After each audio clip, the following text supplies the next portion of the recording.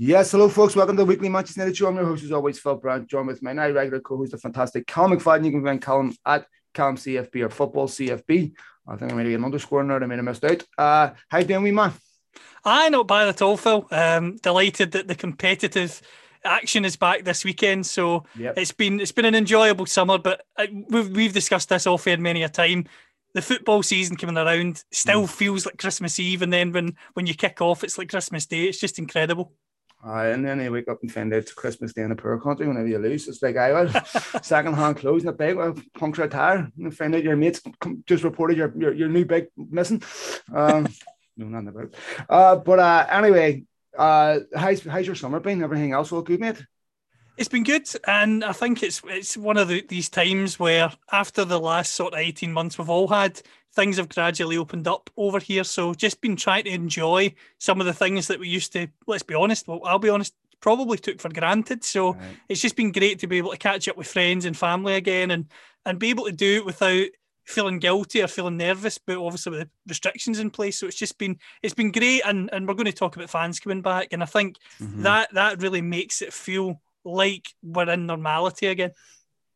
Let's hope it stays that way throughout the rest of the season. I have my concerns about the variants and everything else, but let's stay on the positive.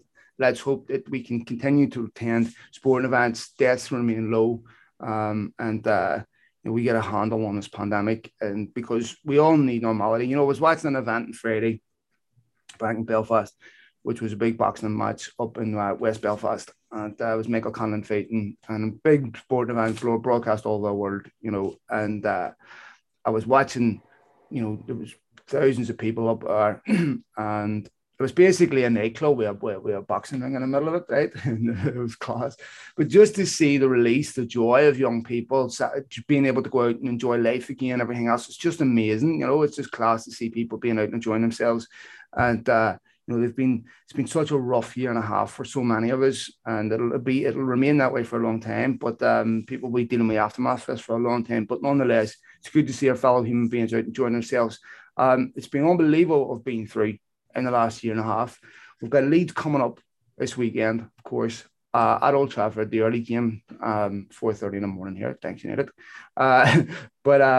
So looking forward to that. Obviously, lads, to talk about what United's team will look like. Will Varane be in that starting 11? Will Sancho be in that starting 11? Sancho trained today for the first time.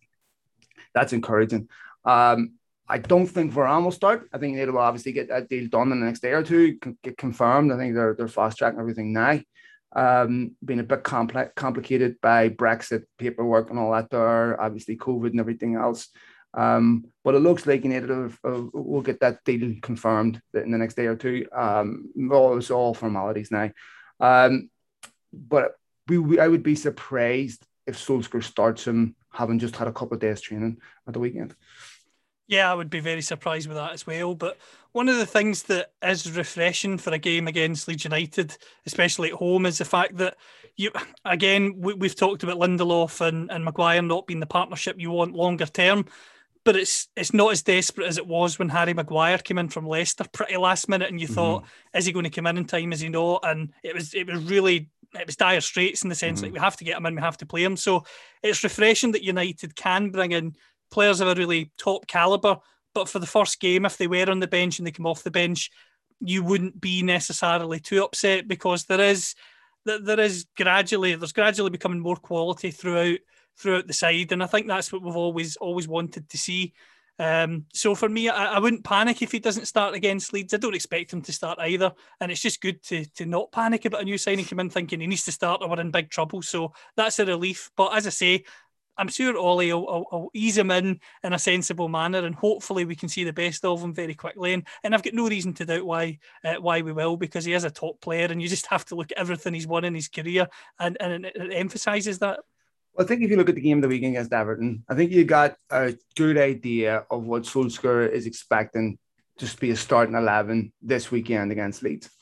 And one of the other telling decisions in that game for me was who started in goal. Who do you think starts number one this season? Well, Dean Henderson, from what I've read over here, appears to have picked up a knock. So it appears that De Gea is definitely going to start the season with the number 1 Oh, jersey. I didn't see that. Did he pick up on that? Did he? So he's not. I don't know if I don't think it's going to be particularly long term, but De Gea is definitely going to start with the number 1 jersey for the first week or so anyway. So I think given that's the situation, it's his to lose in many ways. Right. Agreed. I just think it's a massive opportunity for him. There was chat over here in pre-season from the usual sources, The Athletic and others, that said that he was maybe looked as if he could have been leaning towards Dean Henderson starting as number 1. But with the knock he's picked up and De Gea having to start as number 1, you would think he would start ahead of Heaton anyway. I think it's really his to lose, and he has to take this as a massive opportunity, because if he can start well and United can start well, there's no reason why De Gea won't continue as number 1, and Henderson will be the one having to claw back what he's missed. Yeah, it is a great opportunity for De Gea. However that comes about, you have to take it. De Gea, possession's 9 times to the law. You have a shirt, it's always yours to lose. David De Gea doesn't put a foot wrong. David De Gea keeps his shirt. I put out a tweet about a week or so ago, and I will admit I was consumed a few performance enhancers. But I was gladly woke up the next day to find out it was a coherent tweet. But I had said that having seen both of them, I'd still start De Gea. Now, that isn't necessarily an endorsement of De Gea as much as it is a bit of a criticism of Henderson to say, I haven't seen anything from you yet enough that says you should be getting picked over De Gea, that you're the obvious clear favourite. And like in boxing, you have to take the champion's belt. And to me, I look at this and I think, has he taken David De Gea's belt? No, he hasn't looked better than De Gea, right? And so I still think it's David De Gea's shirt. Dean Henderson has to earn the right to take that shirt. He hasn't done that yet. I would still start with De Gea. And it'll be interesting to see how De Gea responds, because I think, Callum, given everything that's going on in Spanish football, David De Gea can't go back to La Liga. Right? That's not happening anymore. That ship is sealed, especially when you look at the money he's on. There aren't a lot of options out there, as Paul Pogba's finding out. I think this is the best situation David De Gea will find himself in. He's not going to be at a better club than United if things don't work out, right? So this is an opportunity. Personally, I'd love to see him reclaim the number 1 shirt, possibly finish his career there, right? He's been a great servant for a football club. But this really is another part of David De Gea's career where we've really moved into another segment where we're saying, okay, you're the experienced goalkeeper now. Show me you're not washed up. Show me you're still a top-level goalkeeper, and show me that you're still Manchester United's number 1. I think this is a big season for De Gea. It's a massive season, and the other thing I would say on Henderson is, and I know you could argue he didn't get enough of a run in the team to maybe state a claim for the England number 1 jersey. I know he missed the tournament through injury. I really don't think he would have taken Pickford's place in that England team, and Pickford is a goalkeeper who I don't think is a particularly top-level goalkeeper. He does play a lot better for England, in my opinion, than he does for Everton, but I still don't have the sense that a fully fit Henderson is taking the England number 1 jersey and he's going to be even in with the England team. So if he's not miles ahead of Jordan Pickford, I think it's fair to say he's not miles ahead of David De Gea. And I think if he wants that United number 1 jersey, he's going to have a scrap on. Tom Heaton coming into the club, I have to say, I think is a positive. Another player who's been injured in recent years, but he's the sort of guy that I'm glad is coming into the club, because he won't let either of the two of them slack, and that should hopefully help both of them, because he is another able deputy there as well. It's actually a really good point, because Tom Heaton's not Lee Grant. Right, Tom Heaton's. If Tom Heaton started for United, you wouldn't be concerned. I'd be concerned if Lee Grant started for United, but Tom Heaton, he had a good last season, decent keeper, and certainly could easily see himself as pushing for number 2. Look, Dean Henderson still hasn't answered the questions that I had of him last season. Right, these questions still remain. When I saw him back into last season, I said, okay, well, there's a lot he has to prove to me. Right? He has to prove, is he good enough to play for Manchester United? Does he have the temperament to play for Manchester United? Because really, I was talking to Franz Hoek about this, of course, who knows him very well. And in some ways, they have similar weaknesses in the sense that their kicking's not great. Henderson is definitely a better communicator. You heard that last season whenever the fans weren't in the stadiums. Henderson's constantly talking. Definitely, I like that. Comes off his line a bit more than De Gea does, no question. But he's still error prone. right? And this is what happens at a club like United. The scrutiny and the pressure is massive. If you make a mistake at Sheffield United, it's quickly forgotten about, right? Because there's something else to talk about quickly. There's another goal you've conceded, and it's usually not crucial in your defeats. And if you're constantly under pressure at Sheffield United, where you've nothing to lose, it can be a team you can look good in as a keeper, right? But then you come to United, and everything is scrutinized. You've got panels of experts up and looking at every kick, every throw, and breaking everything down to quantum pieces and saying and analyzing everything, and that can get inside your head. And as a goalkeeper, more than any other position, you are an individual. You must be right mentally, right? And if you're weak at all mentally, maybe not weak, but certainly like confidence or whatever, it'll show.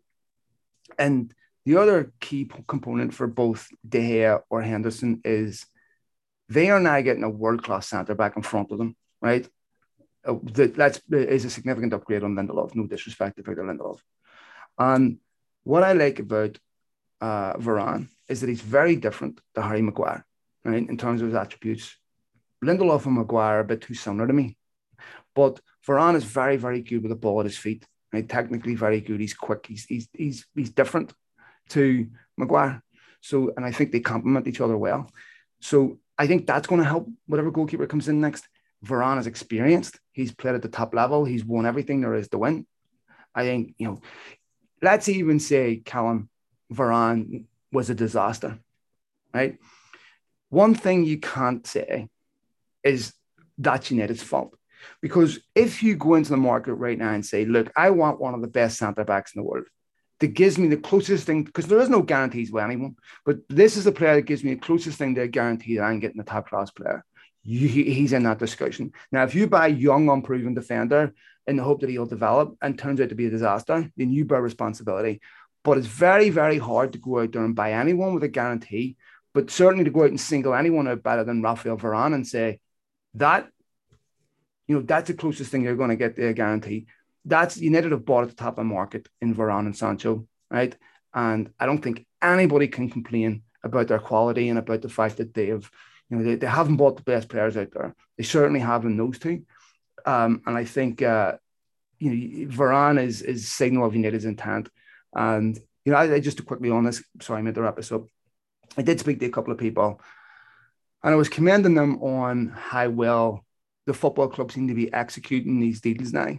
And the feedback to me was nothing has really changed, just the market has changed, which I thought was telling because they could have easily turned around and capitalized on and said, yes, we're doing all this great work. But they didn't. They said this work's been in place for years now. So that's encouraging. This has been a great window so far. Not perfect. I still feel United need more. But I think Varane will help whatever goalkeeper, whether it's De Gea. And remember, Varane speaks perfect Spanish. That'll help De Gea too. I think that's going to, that's Spanish or English, of course, but I think Spanish will help. And I think that's a great signing for United. A fantastic signing, and you've hit the nail on the head by saying if you offered any team in world football the chance to sign a centre-back, and a centre-back that's won 4 European Cups, he's won the World Cup, he's played at the highest level for a long, long time, and he's under 30 years old, you would take that every single day of the week. And I think that's something that for many years you couldn't say about United. Lindelof, Bailly, good players, but unproven at maybe that elite level, whereas Varane's been proven at this level for a long, long time, for club and for country. And for me, that's the sort of signing you want United to be making immediately. And I think for him to come into United, along with Sancho, you cannot complain so far with this window. Well, one of the things that's interesting about Varane to me is if you take away a couple of the other variables that are unique to this year, such as COVID, right? You take away COVID, you take away, let's say Varane still has another couple of years in his contract to run. We're in a typical year. Raphael Varane is a Galactico signing. Tell him. He in a typical market where Real Madrid didn't have to sell, where he wasn't down to the last year of his contract, we didn't have COVID. You're talking about Harry Maguire money for Varane. And he would be a Galactico signing, the type of signing that I often hear some United fans and will say, we're not very good at, which to me is utter insanity, right? Let's not buy the best players in the world because one time it didn't work out. You ever heard such nonsense in all your life? Can you imagine Real Madrid turning around and saying we're not signing Mbappe because Kaká didn't work out? I mean, it's just ridiculous, right? So that's the type of player people said United aren't very good at signing or aren't very good at signing and working out. I don't buy it. I don't buy in that at all. That is a Galactico signing that has gone under the radar because of his fee, which is ridiculous, right? And because it's not a typical market. So easily, for my money, one of the best signings of the window. Easily, right? Jadon Sancho, if you're not excited about seeing Jadon Sancho United shirt, football's not for you. I cannot wait to see this kid. Right? I can't wait. See the swagger, see the confidence, see the technique, the skill. That's a Manchester United player. Right? I want to see him come in. I want to see that type of swagger, that I want to see, be brave in games. I want to see him take players on. I want to see him create something from nothing. Bruno Fernandes completely changed Manchester United from a team that was one-dimensional counter-attacking football to a team that could dominate possession and still cut you open. You need individual players because what's starting to happen to United is they're getting respect. And teams are putting lots of men behind the ball. It can get hard to break you down. That's when you need individual quality. That's where Dan James costs you. Because Dan James is great if you're counter-attacking and you've got space in behind, he'll cut you open, right? But when you've got players sitting in front of you that you need to beat, that you've got to create something out of nothing, that's where Jadon Sancho earns his money. Take a look at his goals and assists in the Bundesliga. It's fantastic. I'm really excited to see him. I'm excited to see him as well. And one thing I want to say that really frustrates me, Phil, is you get certain people who talk about the Bundesliga as if it's non-league football, and it's frustrating. He's also performed in the Champions League as well, performed in the Bundesliga, and when he's been given opportunities by England, as you saw at this summer's Euros, when he was given opportunities on the pitch with minutes rather than just come on for a penalty shootout, what any player would find difficult, he performed well. And for me, desperate to see him in the United jersey, tailor-made for United, as you say, the swagger, the fact that he gets goals, he gets assists, and the fact that he feeds off a crowd, that'll be fantastic at United. I love watching a player that can get you off your feet. We all do at any level of football, and for me, he's a player who's coming in at a very good age. You could have the best of him for 7, 8, 9 years, and that's a mouth-watering prospect. The other thing I want to mention, again, it was said in the press over here this week that when Aston Villa were trying to sell Jack Grealish, they offered him to United and a few other clubs to try and spark some sort of bidding war because the release clause legally couldn't be spoken about, but if you met it, obviously he could go. The fact United are in a position, in my opinion, that they've got a better player for less money and didn't need to dive in there is great, because if this was United, I think, Phil, maybe 3 years ago, and such a player was offered, I think they would have thought, right, we've been offered a player who's a very good player. He might not necessarily fit what we need right now, but we'll take him anyway because it'll keep people happy and it's a big name. They don't have to do that now. They've recruited a world-class Galactico defender, as you've said, and a young English talent who's proven in the Bundesliga, one of the major 5 European leagues, proven in the Champions League, and he's got his best years ahead of him. So mouth-watering prospect to watch both of them. And even if they don't start against Leeds, as soon as they do get into the groove and are able to start games, it's just, as you say, you'd be lying if you said you're not excited about these signings. Hopefully we can follow up with a couple more. But if you're asking me about the two that have come in so far, absolutely delighted. Genuinely, I don't think you could get any better. Well, we'll definitely see some of Sancho at the weekend, no matter what, whether it's a sub or what, we'll definitely see him. But look, you're right, because this brings up an important point, right? Because when you look at United's strategy in the past, right, whether it came by managers, players, it always felt very knee-jerk. It always felt very opportunistic. It never felt to be the execution of a long thought-out strategy of what United need. Even going back to Van Gaal, right? Clearly, there was very little thought that went into, okay, what type of manager is Van Gaal? What are we going to have to do to adjust to get the best out of him? Again, I spoke to Franz Hoek and other people at the football club, and some of the things that they told me, clearly United didn't do their proper due diligence on who Van Gaal was. I think that they looked at his track record and thought, we want someone from Moyes that's direct opposite, someone that has profile, someone that has stature, someone that has a track record of success, someone that's going to get players respect. And Van Gaal was the obvious name, right? Now, if they'd have done due diligence on Van Gaal and looked at his football clubs and looked at the things that he does and looked at the way he coaches and everything else, what happened next would have been a bit predictable, right? But that wasn't done. So it was Van Gaal, he's a bit good, he'll do. Then Mourinho. So if you look at Mourinho and you look at the profile of football clubs that have been hiring Mourinho since his first stint at Chelsea, United fit that profile, right? Big football club, been starved of success in the shadow of their rivals, and are willing to sacrifice their principles for a few years to get success, right? And that's what Real Madrid done. That's what Inter Milan done. That's what all these football clubs done, right? Because you know he's going to be insufferable for a bit. But you have to back him 100% to get that. But Mourinho's a hard man to back 100% because he's so toxic, right?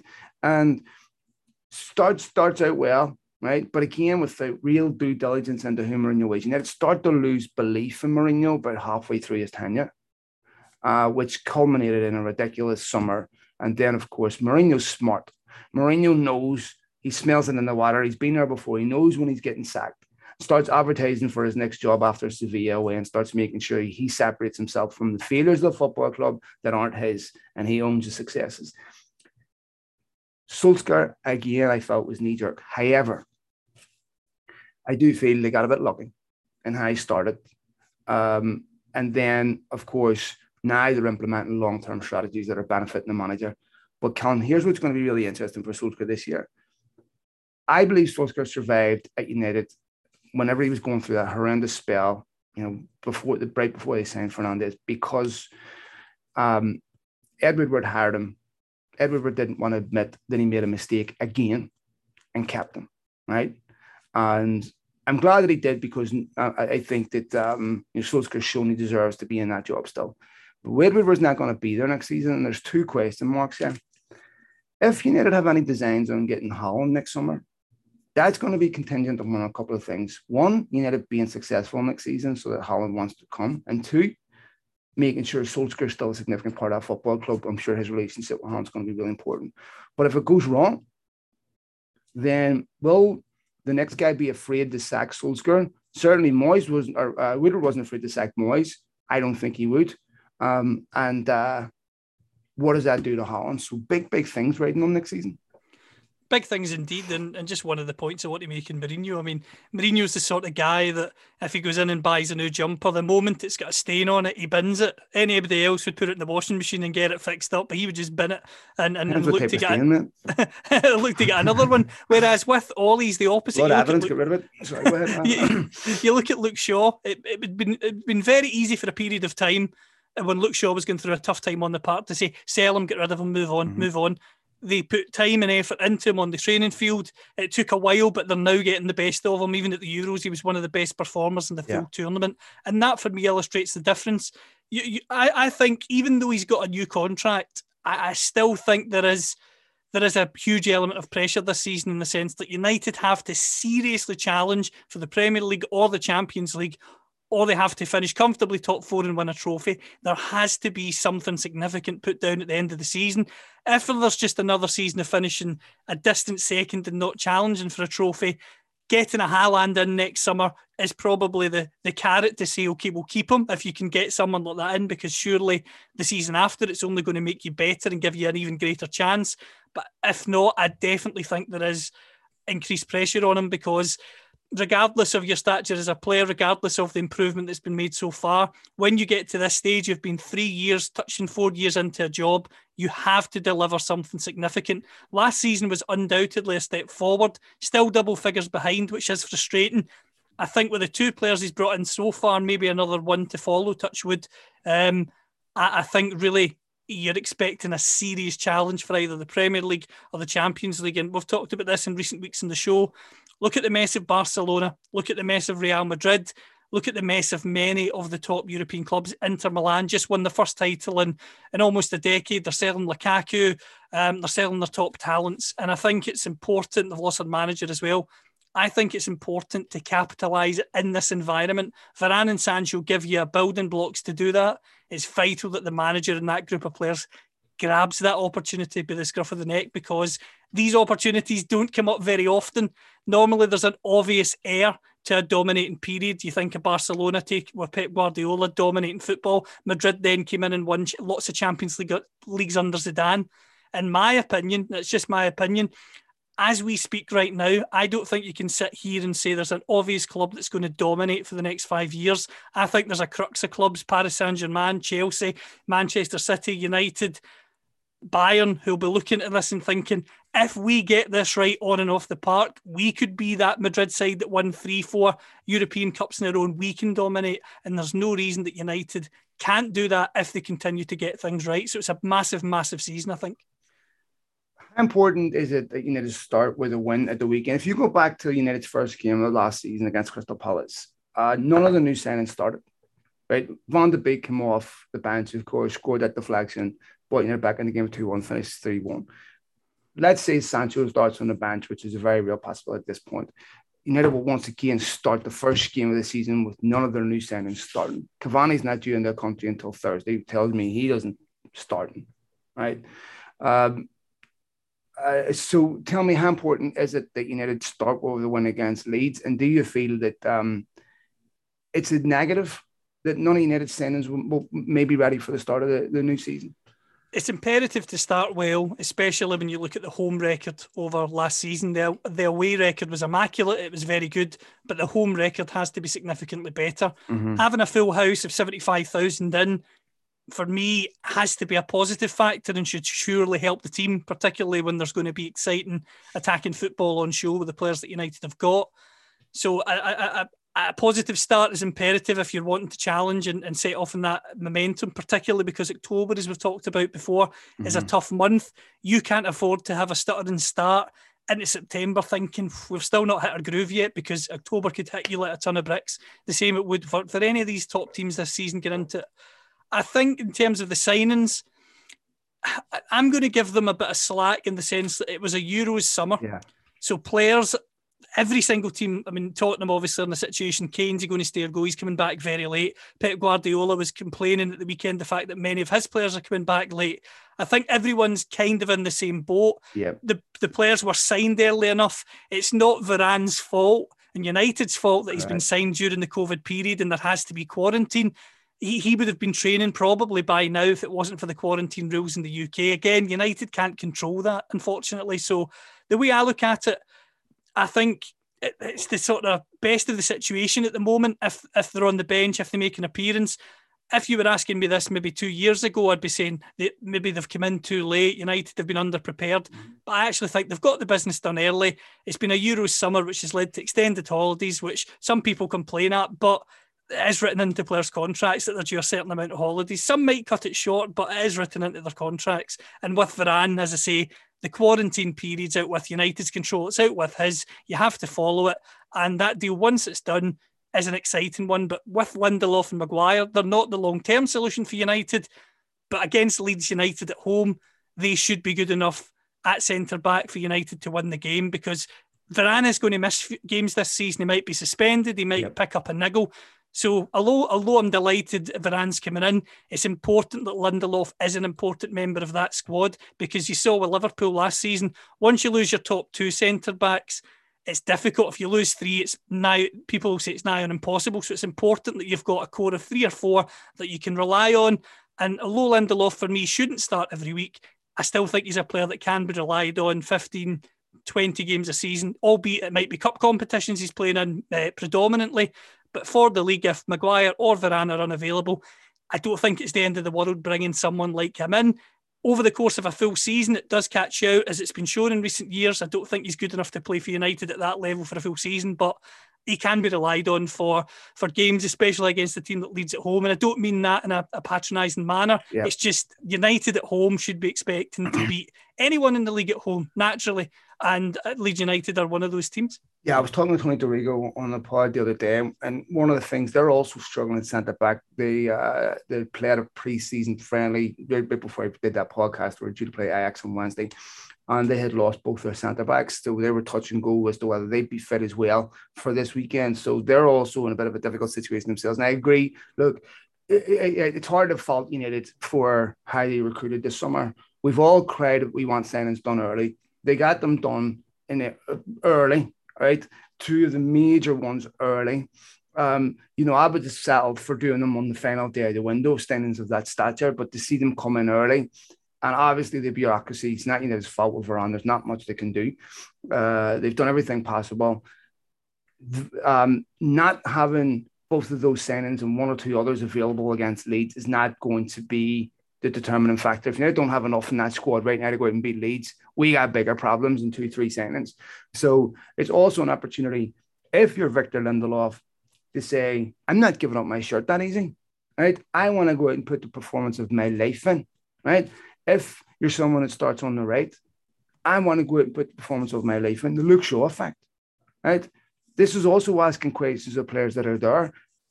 There are no more places he needed, with the exception of maybe one or two, maybe Fernandes. But even still, there are no more positions at United that are guaranteed.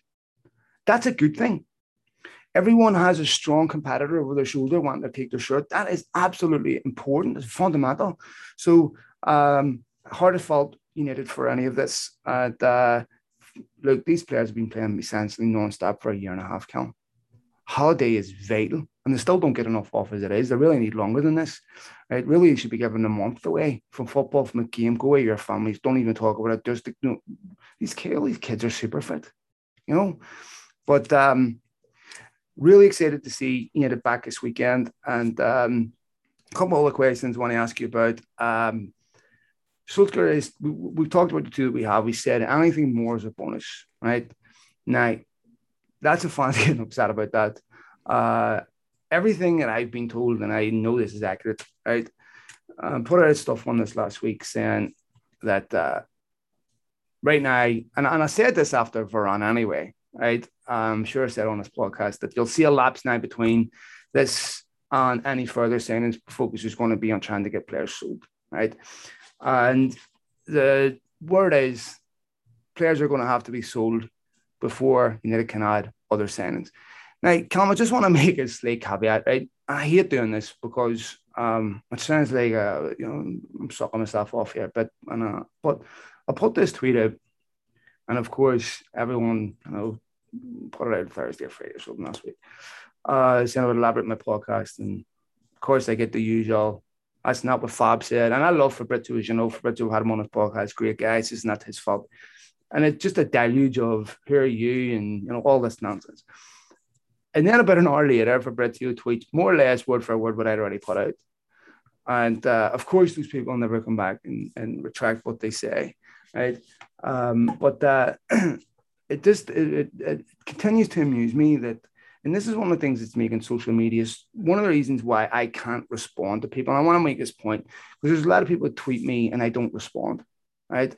And this is part of the reason why, folks, because most of my mentions are unreadable whenever I tweet something like I said, because it's just filled with, I assume, young lads and lasses or whatever, just tweeting abuse.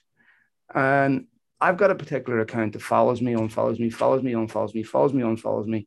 And one day he'll call my integrity into question, and then he'll say, you know what, you're right.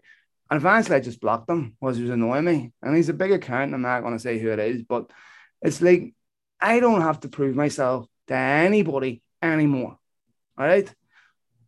Secondly, don't spam my direct messages with, I am not your personal news source. I appreciate every follow. I do. Trust me. They're all fantastic people. But I genuinely have people in my direct messages sending me 20, 30 a day. Hey, what about this? Hey. And then question marks. I'm not your personal news source. All right. And anyone that keeps messaging me about this stuff, and it's the only thing you message me about, I won't respond because it also kicks off other mental health messages on there that I miss because of this nonsense. So please, right? And I apologize to those of you I never get back to on Twitter, but this is primarily the reason why, because most of the time the mentions are just filled with people questioning the veracity. I've worked in football for more than 10 years. I don't know why it's so implausible to people that, and during 10 years, in the 10 years I've been working here, that I might actually develop a relationship or two with someone that knows what the hell's going on. Jesus Christ. And if you find it hard to believe, you need to expand your own ambitions because it's not that hard to believe. Anyway. Can I just come in on that as well and just illustrate the point by saying Sam Lee covers Manchester City, put out a great thread, you might have seen it on Twitter, where if, as you say, if you get information and you put it out there, you're putting that out there because a trusted individual has given you that information. Mm-hmm. And as you say with Fabrizio Romano, he's got 4 million followers. He's doing a great job. A lot of people see him as the source, but he is a source. There is no such person. Fabrizio, lots of years ago, Jim White and Sky over in the UK were seen as the source. There is no the source. There are lots of sources.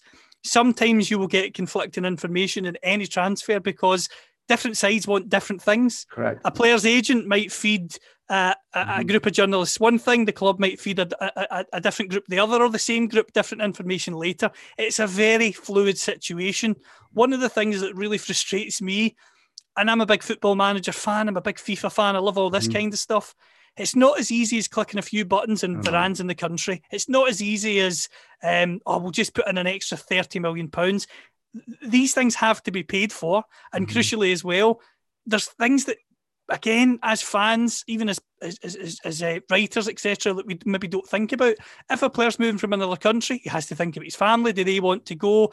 Is there anything that could be a potential hitch in the deal? So I think one of the messages I would like to put out just in behalf of mental health as well is the reporters that are reporting transfer information, whether they're United, City, Scottish football, Dutch football, whatever it may be, they are trying to give you the information that they have. You might not like that information because certain times in transfer windows, as we've talked about in the podcast in recent years, you think, God, United really are maybe having a net spend of 60 million. That's maybe unambitious and we don't like it, but it's fact. And I think it's important that people realise all the reporters out there, the football writers, they're trying to give you the information that they have, and to just abuse them and call their sources into question is lazy. Because at the end of the day, as you've said, see the same people that abuse you, Phil, I bet you they're the same people in the DM saying what's really happening, what's really happening. People need to get a grip, let things fluidly work out, and you'll find out when you find out. For instance, Sancho Varane, the football club would have known these deals were happening a week or so before we know, but we get the information when we're supposed to. You know, people just need to realise that. Well, you're right, Ned. And here's the thing, right? There's a couple of things, right? This is what makes social media so unusual, right? I'd love to interact with a lot of different people, right? But I can't have that type of negativity in my life because it puts me in a dark place and then everyone else around me is affected. So I can't go down that rabbit hole. So when I see the abuse coming and the negativity, I have to mute the thread because I just don't want to read it. And what also bothers me, mate, is my son is 14 years of age. He's a big football fan. And, you know, he watches different things on YouTube and all that there because he doesn't know good from bad. He doesn't know, don't watch this, watch. He just consumes information related to it. He sees some of the stuff at me. And this is difficult for me, man.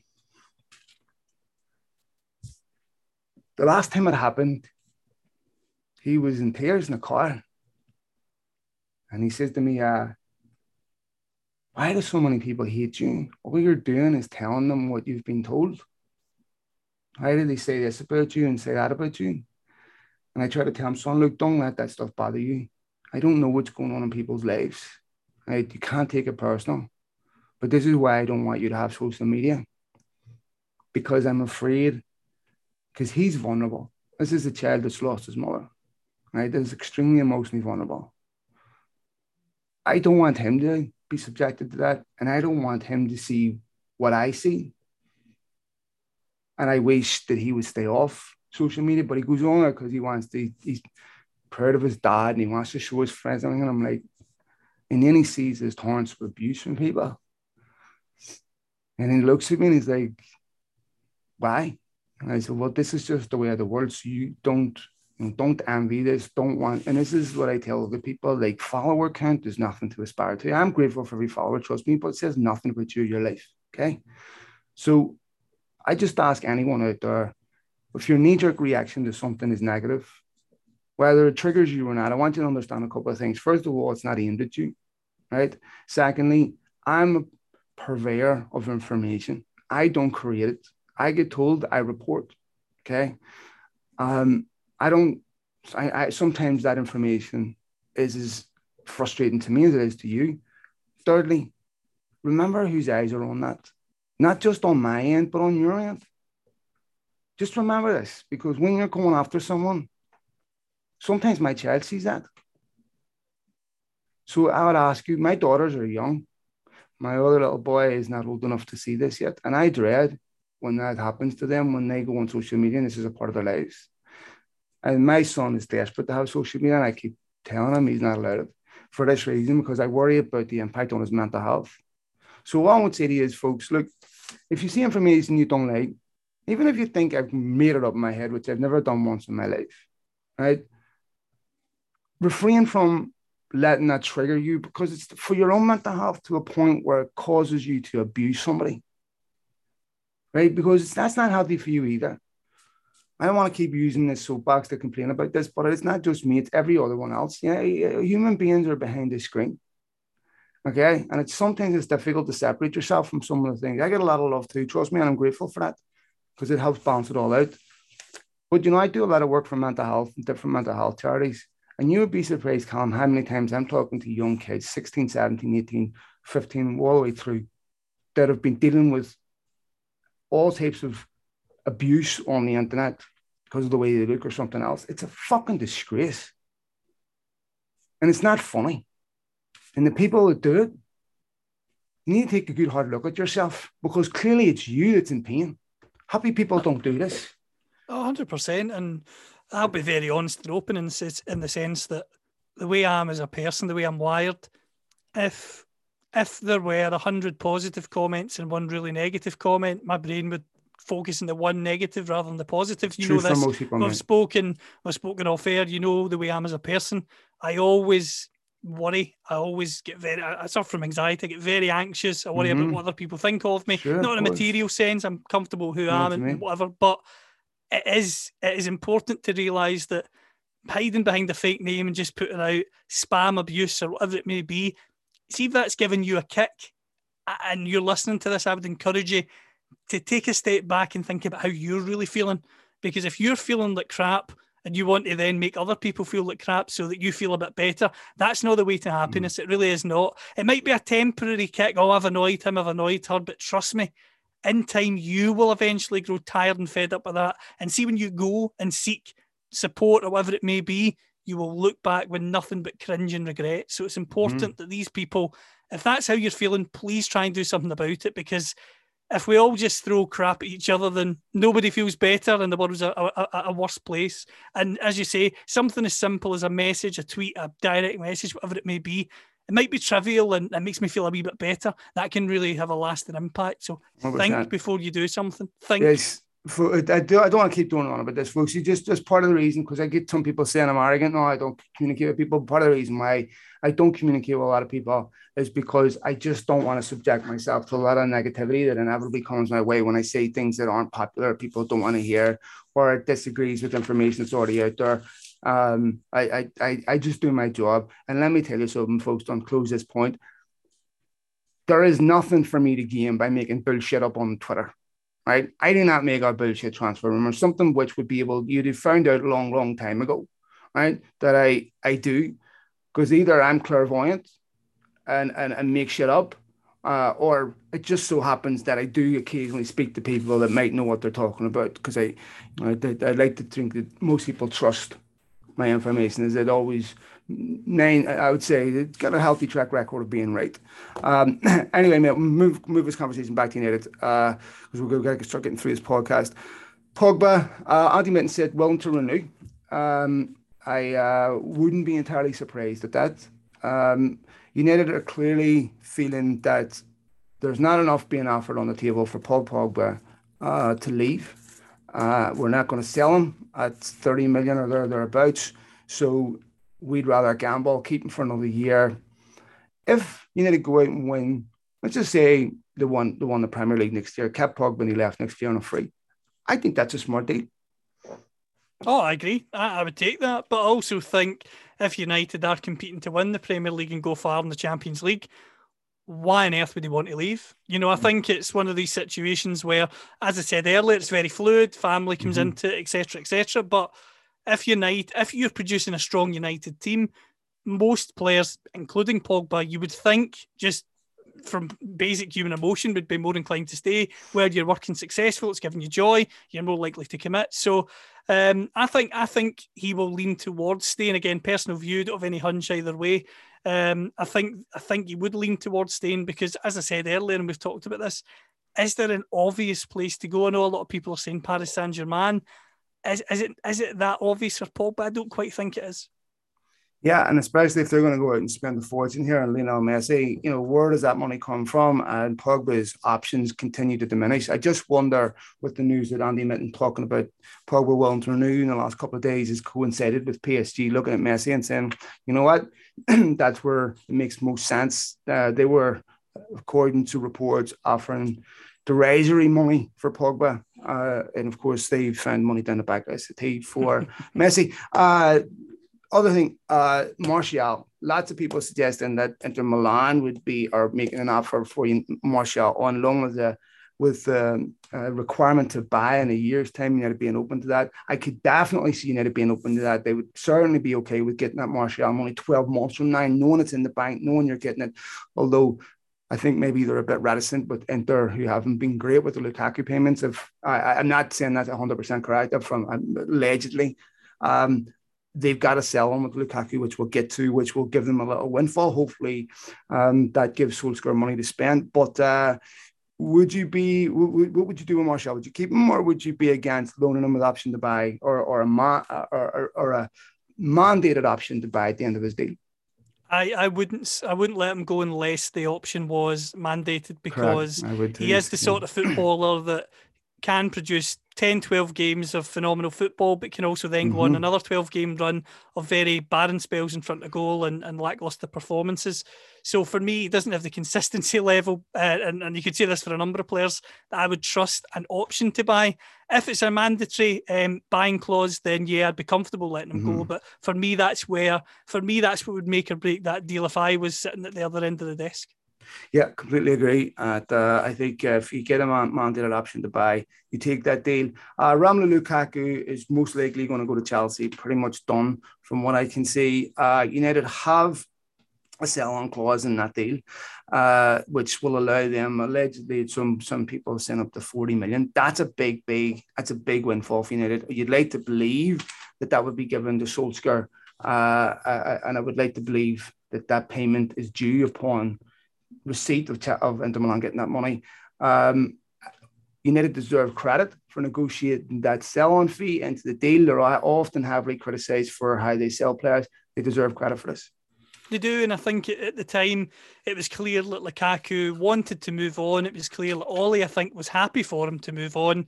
They got a decent amount of money for him at the time, considering what they paid. With the sell-on, you're getting far more than you actually paid when you add both fees together. So smart bit of business all round. And if it can allow United to manoeuvre in the market even further this summer, then even better. I think that's the best for all parties concerned. Look, mate, I was with him when he did his medical for United, as I've probably told people about 10 billion times, just in case you didn't know.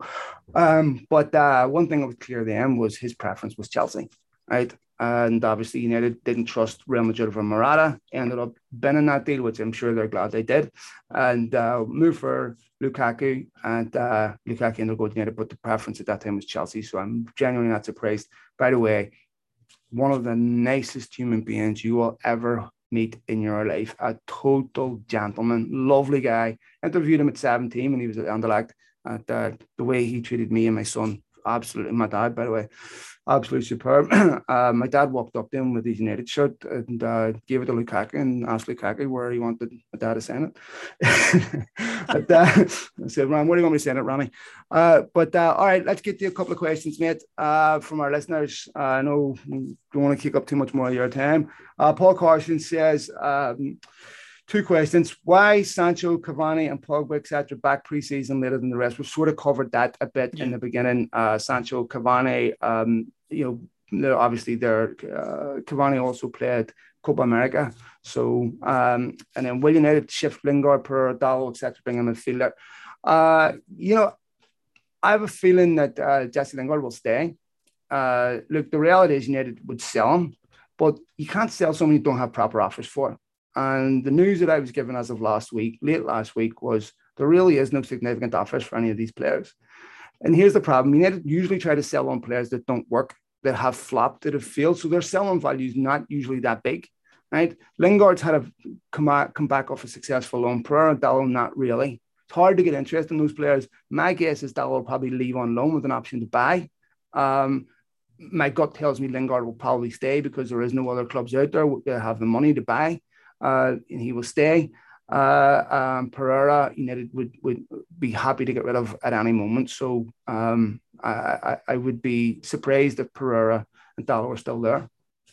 The only one I could make a semi-argument for, I suppose, is Dalot. I think he might be given an opportunity if they're wanting to get Brandon Williams out on loan, just for cover, particularly in that right-hand side. I know Trippier's been mentioned. I think if you're not going to sign Trippier, then I think Dalot might just be given another season because he's not in a position, as far as I'm aware, I could be wrong with this, so please correct me if I am. As far as I'm aware, even if he stays for another season, he's not out of contract next summer, so you wouldn't be losing him on a free anyway. Yeah. And by the way, just a quick point, United reports from the Mirror saying United have not gone after Trippier and will not sign anyone else this window if they've made that decision. That's nonsense. From what I understand anyway. United still want to bring in players, but they're focusing on selling. And I think we'll see how that happen in the next 2 weeks. Cavani, I assume the reason why we haven't is because he's on holiday with Copa America. Any chance United, I was from Mark Cheevers, as Iqbal says, any chance United send a CDM? Look, Ren have come out and said that Camavinga wants to leave.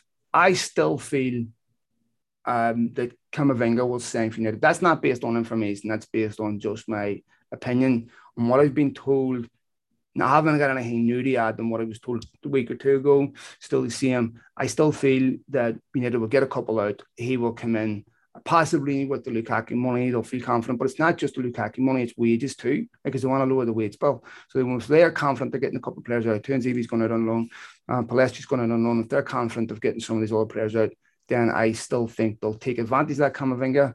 It's a good price, good young player. To try to get Bellingham, couldn't get him. He's in that mode. I think that will end up happening. Do you have anything to add to it, mate? Just all I would add is he's a player that if United are able to bring him in, I'd be delighted to see him. Sort of profile you want to sign. The established guys that we've brought in this summer already, fantastic. But these are the sort of players, when they're on the market, you go and get if you possibly can. Yeah, and that's Ronan right. We just answered that question. You asked him about getting a new midfielder for the window closes. Michael O'Brien says, updates on potential youth team players going on loan, blurred to Swansea. I understand that that's relatively close to being done.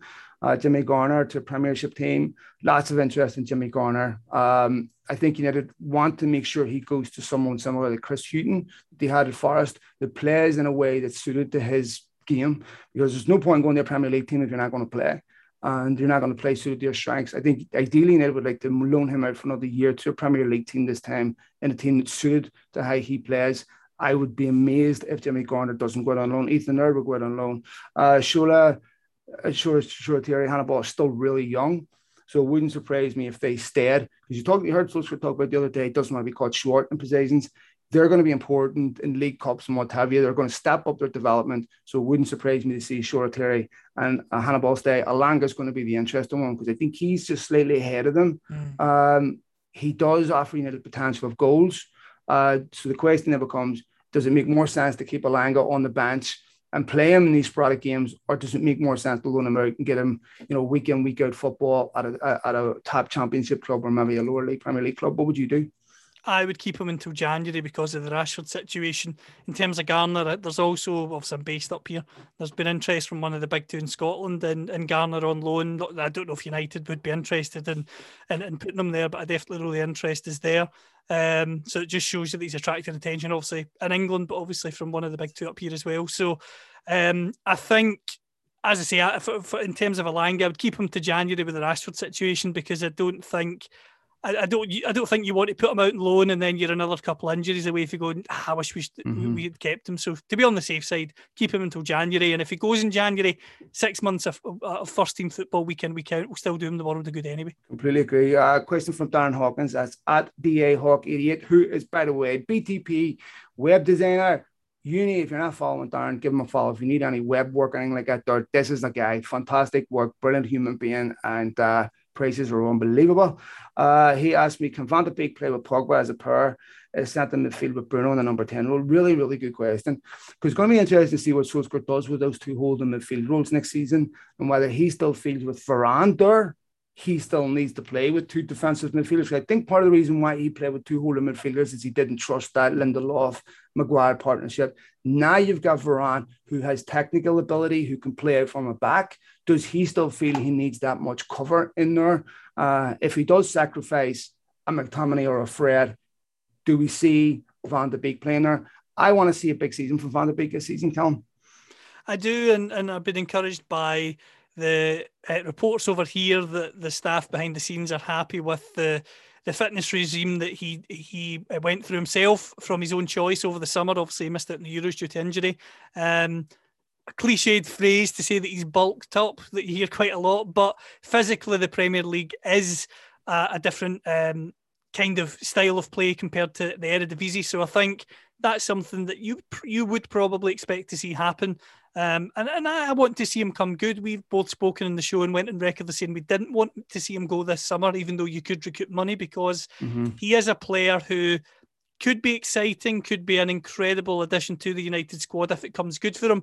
And I think you have to give him at least this season to prove his worth, because if he's the sort of player that you can just imagine you get rid of and he comes good elsewhere, and you think, if only we had given him that other opportunity. So excited to see him this season, if I'm honest. Yeah, I think it is important, but I don't think people should focus on too much. I mean, take a look at Bruno. Bruno's got arms like ice pops, right? I mean, it's not like he's bulked up, so damn anything. It is important physically, but I don't think it's people focus on it too much sometimes, because I think you can slow you down a bit. So yes, it is important to be physical, but certainly I think we'll go over the top of it. All right, we're last couple of questions. Frank Darmu says, do we think Martial will stay or go, given that Rashford will be out? You see Rashford stepping in, or has his inconsistency his issue?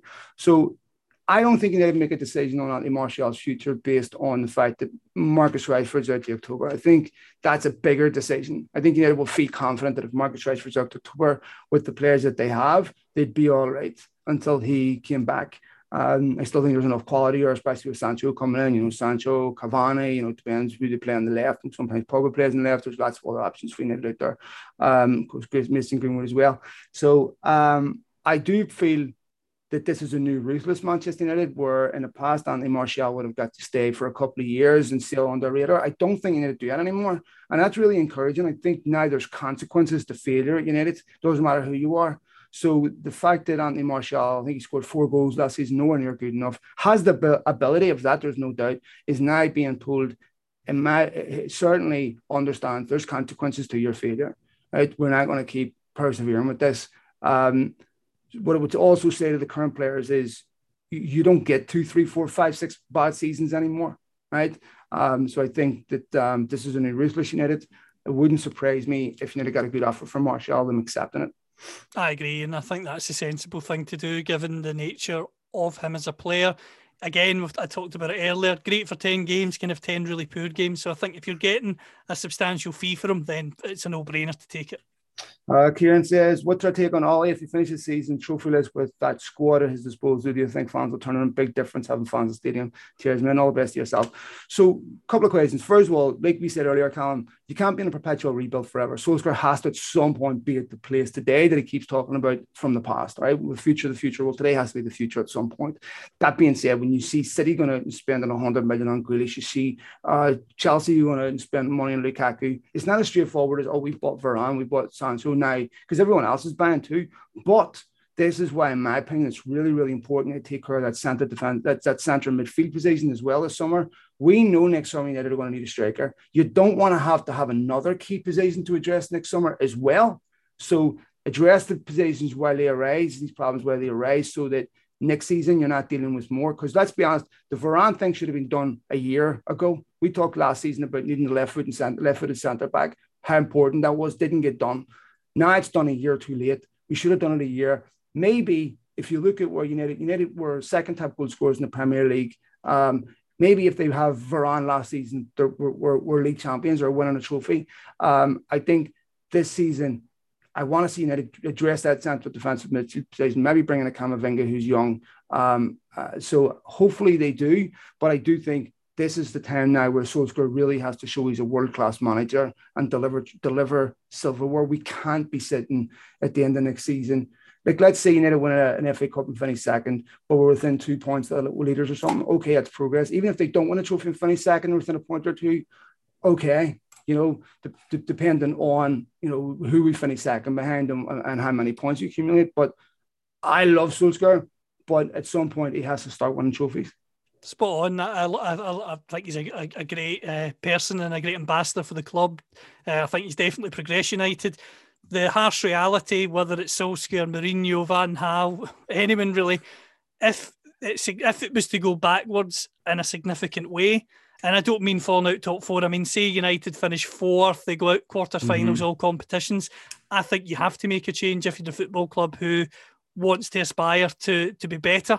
That being said, with the squad at his disposal, I do expect him to improve on last season. But if it goes significantly backwards, or it looks as if it is, then I think United would make that change. However, I think they would make the change at the end of the season. I don't think they'll do anything knee-jerk unless it was serious. And I don't think it will get to that because the squad is there. It's been progressing for a couple of years. I think he reached the ceiling with what he had. He's got a couple of really good acquisitions. I can only see it going forward, and fingers crossed and toes crossed that it does. Thanks for all your folks. First of all, I'm extremely grateful for all your likes, downloads, retweets, everything else, and all your questions. It's impossible to get to all of them. We will get to them in other shows if you keep tweeting us. Thanks for all of you who have done that. I'll read one or two others before we go. Just a quick one. Suffle-MC81. Given we have signed Sancho and on the verge of completing the deal for Varane, do you think there will be more protests against the Glazers this coming season? You think they've done enough to pull away? Look, it's always a temporary situation, right? So if United continue to, if they don't improve, if it's somewhat results oriented, but there's no question about this. There's a significant element of these Glazer protests that are spoiled children. Once they get their sugar rush over a new signing, it diminishes their anger. And they don't stamp their feet. But and also this is what feeds into a lot of transfer speculation. Once that dopamine rush of the new signings gone, they're on the next one. Right? What about the next one? About the next one? About the next one? And then you see they're throwing the toys out of the pram because they're not getting Trippier and they're not getting they're not getting Camavinga and Airfish Club and all this, right? I mean, some of this is spoiled child syndrome, right? But the Glazer protests, as long as United aren't winning trophies, as long as Liverpool and City are winning trophies, and there's a sense that United are not doing enough to catch City and Liverpool, then that undercurrent will always be there and it's never far away. I do believe that some of what we're seeing today is a consequence of those protests, no doubt about it. And if that's the case, some people are saying, oh, they're not doing this because of protests. Well, that's partly what the protests are designed to do, right? And so they should be listening and acting based on the anger of fans. That's okay, right? So, and let's see if they keep some of the commitments that they've made about continuing to communicate with fans and following through on the promises they made, because there's no question about it. The fans definitely did put the fear of God into them, especially when it came to the sponsors. Okay, mate, do you have anything to add on that? I've got one more. Just very quickly, just in the sense that, as you say, if the Glazers can commit to open and transparent communications with fans joining an advisory board and make it meaningful, then naturally in time, yes, I think the protests would calm because they have made a commitment and they're doing something to address that bridge that has been created. If they don't, then for sure it will continue. Look at United when they were winning the Champions League under Ferguson. There was still protests, there was still green and gold then. So it's not going away anytime soon unless serious steps are taken. All right, last question. Kush Ladani. And once again, sorry to everyone I didn't get to, folks, just impossible. But thank you all so much for taking the time to do this. Maybe we start need to do more than one podcast a week on this. But with the moves, Kush says, with the moves City and Chelsea are making, how do you think we'll match up across the season? Keeping Pogba must be key, and likely with PSG/Messi move, keep up the good work, lads. Thanks very much, mate. So this is a really good point, right? Because I think Romelu Lukaku does significantly improve Chelsea, right? Over what they've had last season. Right? He's definitely an upgrade in Timo Werner. He knows the Premier League. You played it with strengths. Lukaku's going to get 20 goals for Chelsea next season. They will be better for having Romelu Lukaku. I also think that with what Giroud gave them in terms of a big physical target man presence, Lukaku is obviously an upgrade on Giroud. That will improve. Timo Werner didn't have the confidence. And maybe in some ways, Lukaku being there takes the pressure off Werner to have a better second season because now the goals will come from other sources. Jack Grealish. So Jack Grealish is a brilliant player. No question, right? but he doesn't. I don't think he massively improves Man City, right? Because last season, City had players in every position that could kill you if they wanted, right? Jack Grealish was one of them, right? So very, very, very good player, but does he make Man City that much better? I don't know, right?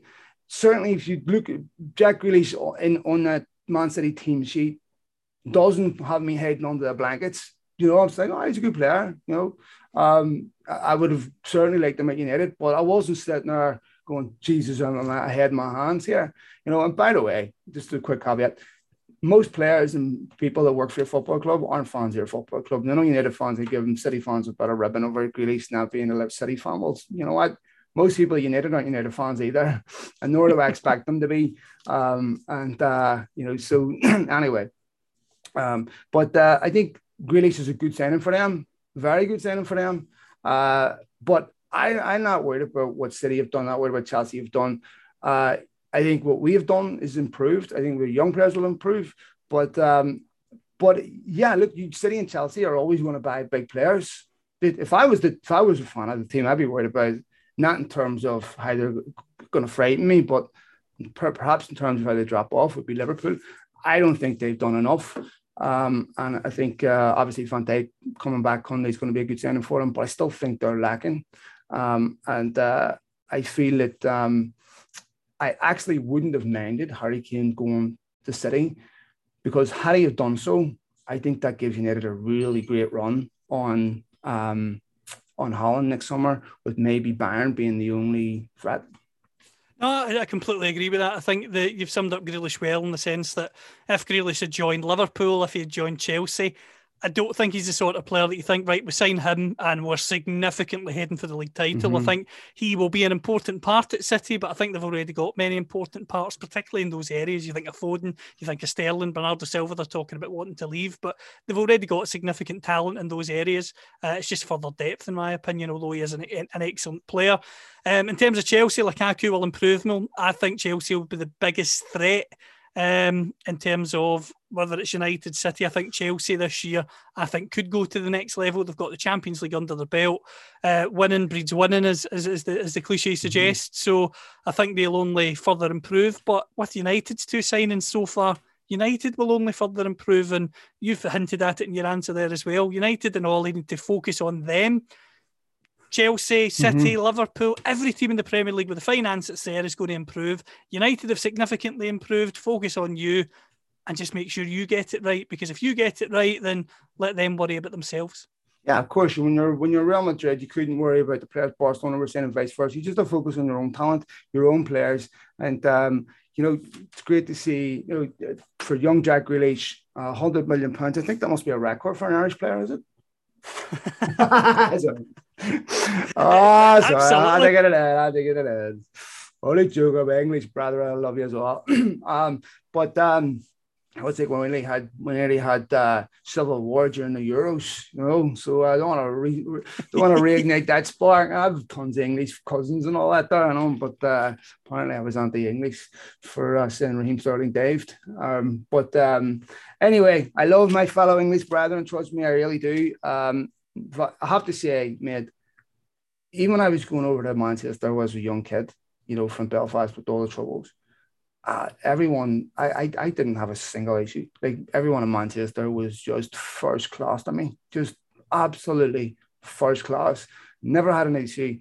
And I'm proud to say the vast majority of my mates out here in California are mostly English lads and lasses, and we love ripping the piss out of each other, right? But all in all, we're all brothers. And I genuinely hate people who divide along the lines of nationality and all these other silly titles that none of us chose. You know, we're all human beings. We love each other. Unless you give me a really good reason not to, then you're someone that I love. I never choose to hate somebody based on any of these things. And I wish we lived in a world where other people didn't too. Mate, you are first class. As always, thank you so much for taking the time to do this. Thank to each and every one of you for all your likes, downloads, retweets.